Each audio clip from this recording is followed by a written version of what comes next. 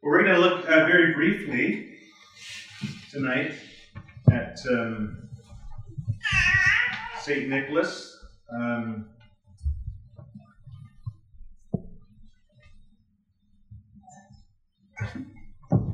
St. Nicholas, not to be confused, Nicholas of Myra, not to be confused with Nicholas of Lyra, who was another important theologian. Not to be confused with Nicholas of Cusa, the bishop and philosopher. In fact, history is replete with Nicholases. Nikolai. I don't know what the plural of Nicholas is. There are many, many Nicholases, and Nicholas of Myra was certainly unique. When we talk about St. Nicholas, we're talking about a man both of fact and of fiction. That's a given, and we have to approach him as such. On the one extreme, we have the Santa Claus myth, Sinterklaas. This is really came through the Dutch people. Sinterklaas came to the Dutch and came into the Americas. In fact, if you go to the Netherlands today, and they have their big Christmas parade, when Sinterklaas comes, he still has his Episcopal mitre on and his red clothes. He's very much still linked to Nicholas of Myra, although much more mythical. And of course, Santa Claus. So on the one hand, we have that. On the other hand, we have, or I suppose, not really on the other hand, but in the same vein, we have a lot of what's called hagiography. Storytelling, telling us, embellishing works of an individual, making him seem really, really holy by any numbers of miracles and wonders and fanciful tales. There's a whole lot of that stuff going on. In fact, St. Nick's bones are a hot commodity in Europe, and you can go to many churches and find a bit of a finger or a bit of his head.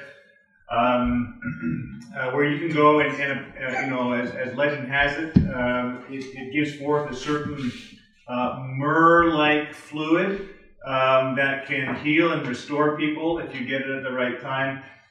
In fact, they're so interested in the bones of St. Nick that I think they reconstructed his face, like scientifically. They took the bones. His bones were stolen out of Myra and brought to Italy. Because they were afraid that when the Muslim invasion was taking over the Byzantine Empire, that they'd no longer have access to Nicholas's bones. And so a bunch of pirates or zealots went down to Myra, dug up his grave, took as many bones as they could before they got caught, and trucked back to Italy. And they planted them there. So we have his bones, and they've actually put together scientifically. I think BBC a number of years ago put out a show on this. They put together his face, the real face of Santa Claus, and we know that he was kind of 5'6" and all this stuff.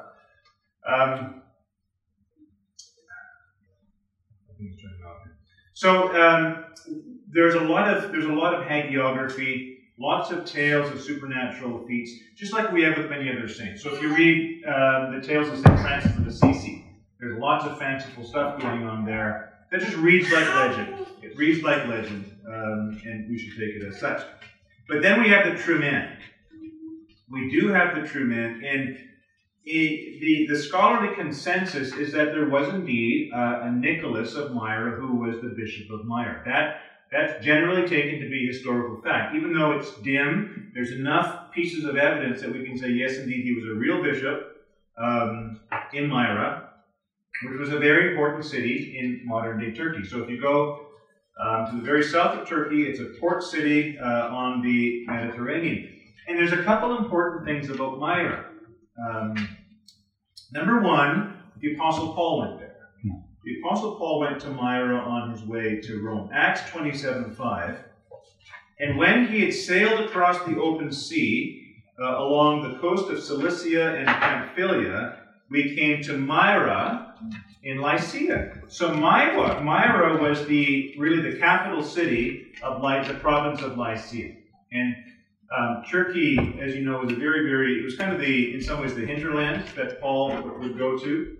But increasingly an important place, and Myra was a very important city. And I don't know what Paul did there. In Acts 27, we read that they changed ships. The centurion had to find a different ship for Paul to get him on his way to Rome. So we don't know how long Paul stayed in Myra.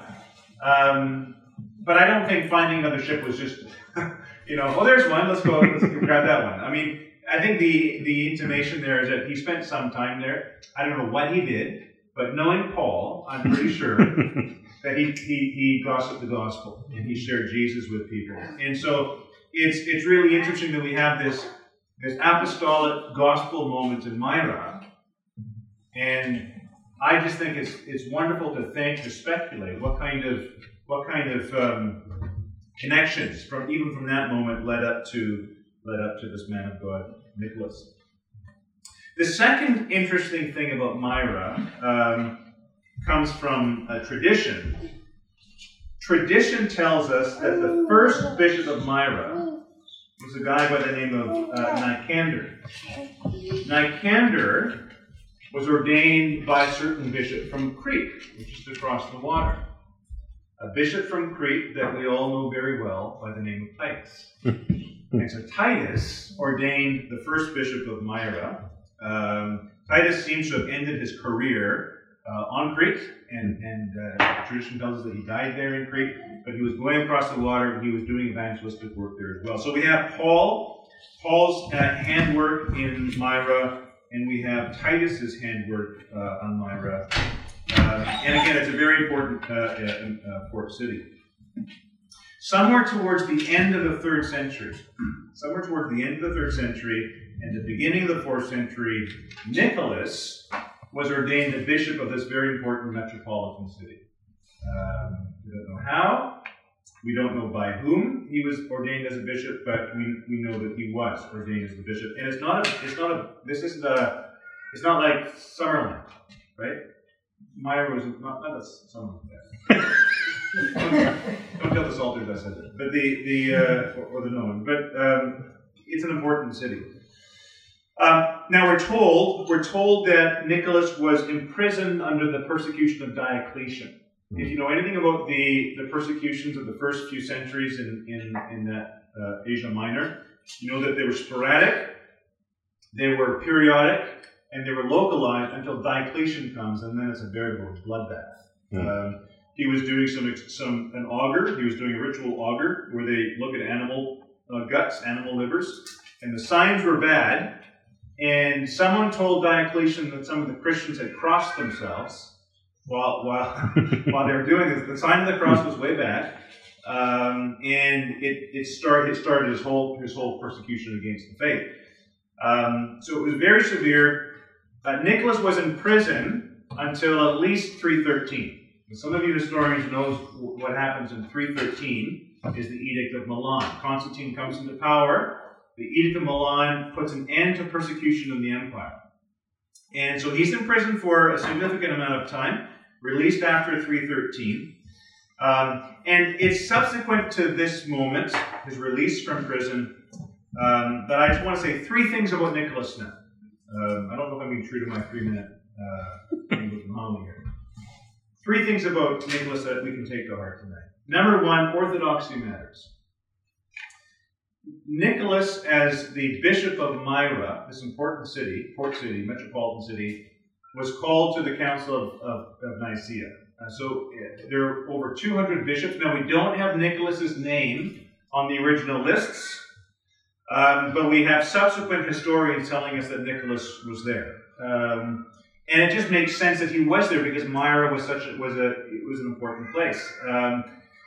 It was less likely for bishops of the West to be there because they were just the Latin Westerns were just the ignorant barbarians, and so there were a few guys from the West, but nearly all of them from the East were there. And I think we can bank on it that Nicholas was at Nicaea. Well, we have the traditional story that when Nicholas met Arius, when Nicholas heard what Arius had to say about Jesus, and you know the progression, right? In the first few centuries, you have this very strong theology of Christ being developed right from the beginning. So Justin Martyr, 2nd century, in the 100s, Justin Martyr develops a very strong theology of Christ as the wisdom of God, the Logos.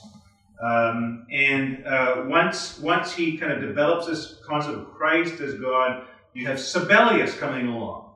Sabellianism saying, no, none of that Logos stuff, none of that word stuff, none of that wisdom stuff. God and His Word are one and the same. Christ was just a very inspired man. And then you have Origen coming in a bit later on. Origen kind of pushing Justin Martyr's strong Christology. No, the wisdom of God, the Word of God, the hypostasis of God. He talks about the hypostasis, and then comes back.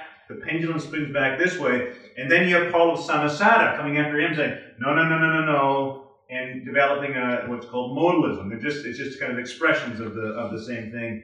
And then after Paul of Samosata, Arius comes in, and he starts repeating this attack on Christ as the Word and the wisdom of God. And Arius says this famous phrase, there was a time when Christ was not. There was a time when Christ was not. That is, he's a created being, which is what, by the way, Mormons believe, which is what JWs believe. It was really what all kind of skeptics of Christianity believe, that he's just a creature like we are.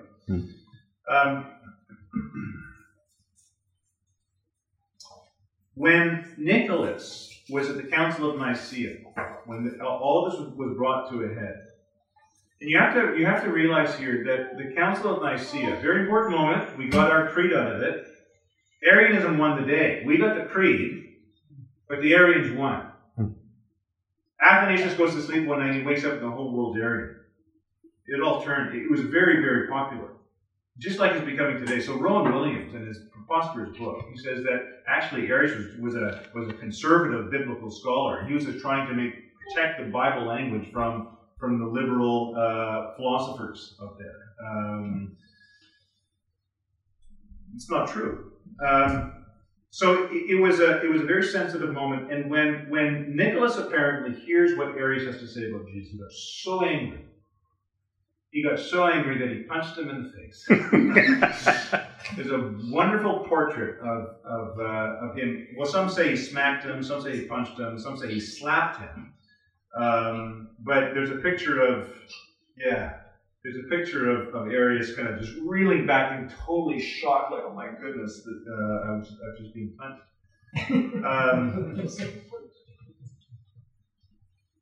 Now, we're not going to go around punching people. That's not what we do. But we do believe that doctrine matters. Orthodoxy matters. These things matter to us. And St. Paul says to us, 2 Timothy 4, I charge you, Timothy, for the time is going to come when they will no longer endure sound doctrine. They're going to have itching ears, and they're going to start looking for teachers that will suit their passions, what their passions in life. That's where we are today, right? We have people looking for teachers who will complement their passions rather than staying true to the Word of God. When Paul tells Timothy what his job is, he gives him three verbs. This is your job, Timothy. It's to reprove, it's to rebuke, it's to exhort. Why? Because the people around you aren't going to want to listen, and you need to confront them with the Word of God. And so what we can learn from Nicholas, number one, is that orthodoxy matters, and it deserves our passion. It deserves a passionate response from us. It deserves a commitment from us, not just sitting back and kind of letting bygones be bygones. We have to fight for the faith. We really do. And we learn that from Nicholas. Secondly, wonders still matter. Orthodoxy still matters. Wonders still matter. Now, I say that with a great degree of caution. There are a whole number of stories about Nicholas as a thaumaturgos. Nicolaus Thaumaturgos, Nicholas the Wonder Worker. Praying for people. There's a story of a sailor. He was on a ship in a storm. The sailor was up trying to tie the mast so that it wouldn't break, and he fell down to the deck, died, broke his neck on the deck. Sailors are just at wit's end. Nicholas comes, he prays for the man, and comes back to life. The story of children dying that he prays for to come back to life. The story of sick people that he prays for. This is why they're so interested in his bones, because of all the reported stories of wonder workers. Now, I think that, I've reason to believe that much of this is legend. But it's easy to kind of write off the legendary stories about what Nicholas did and forget that wonders still matter, because God is a God of wonders. We read in Exodus, "Who is like you, O Lord, among the gods? Who is like you, majestic in holiness, awesome in glorious deeds, doing wonders?" God does wonders. And when we look to a God to be involved in our lives, to be involved in our church, to be involved in our city, he's a God who does wonders.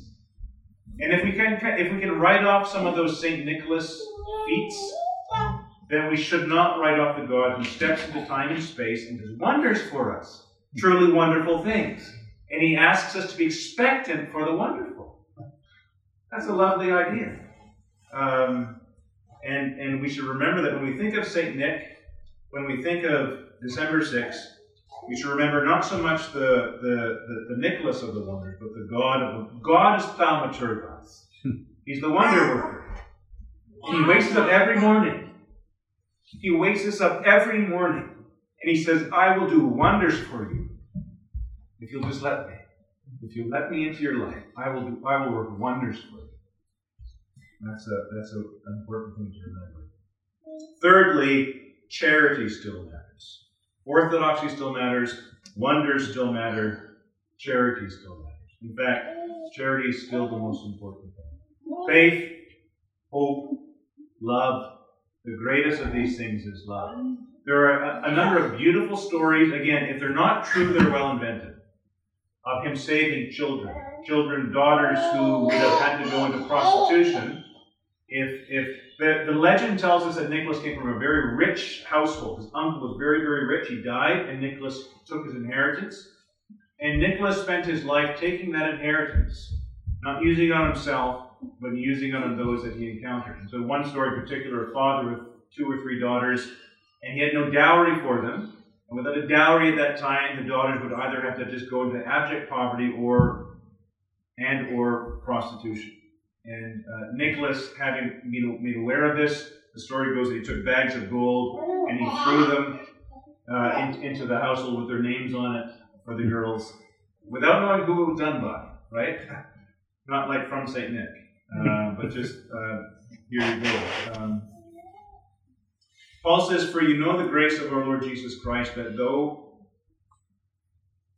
he was rich, yet for your sake he became poor, that you by his poverty might become rich."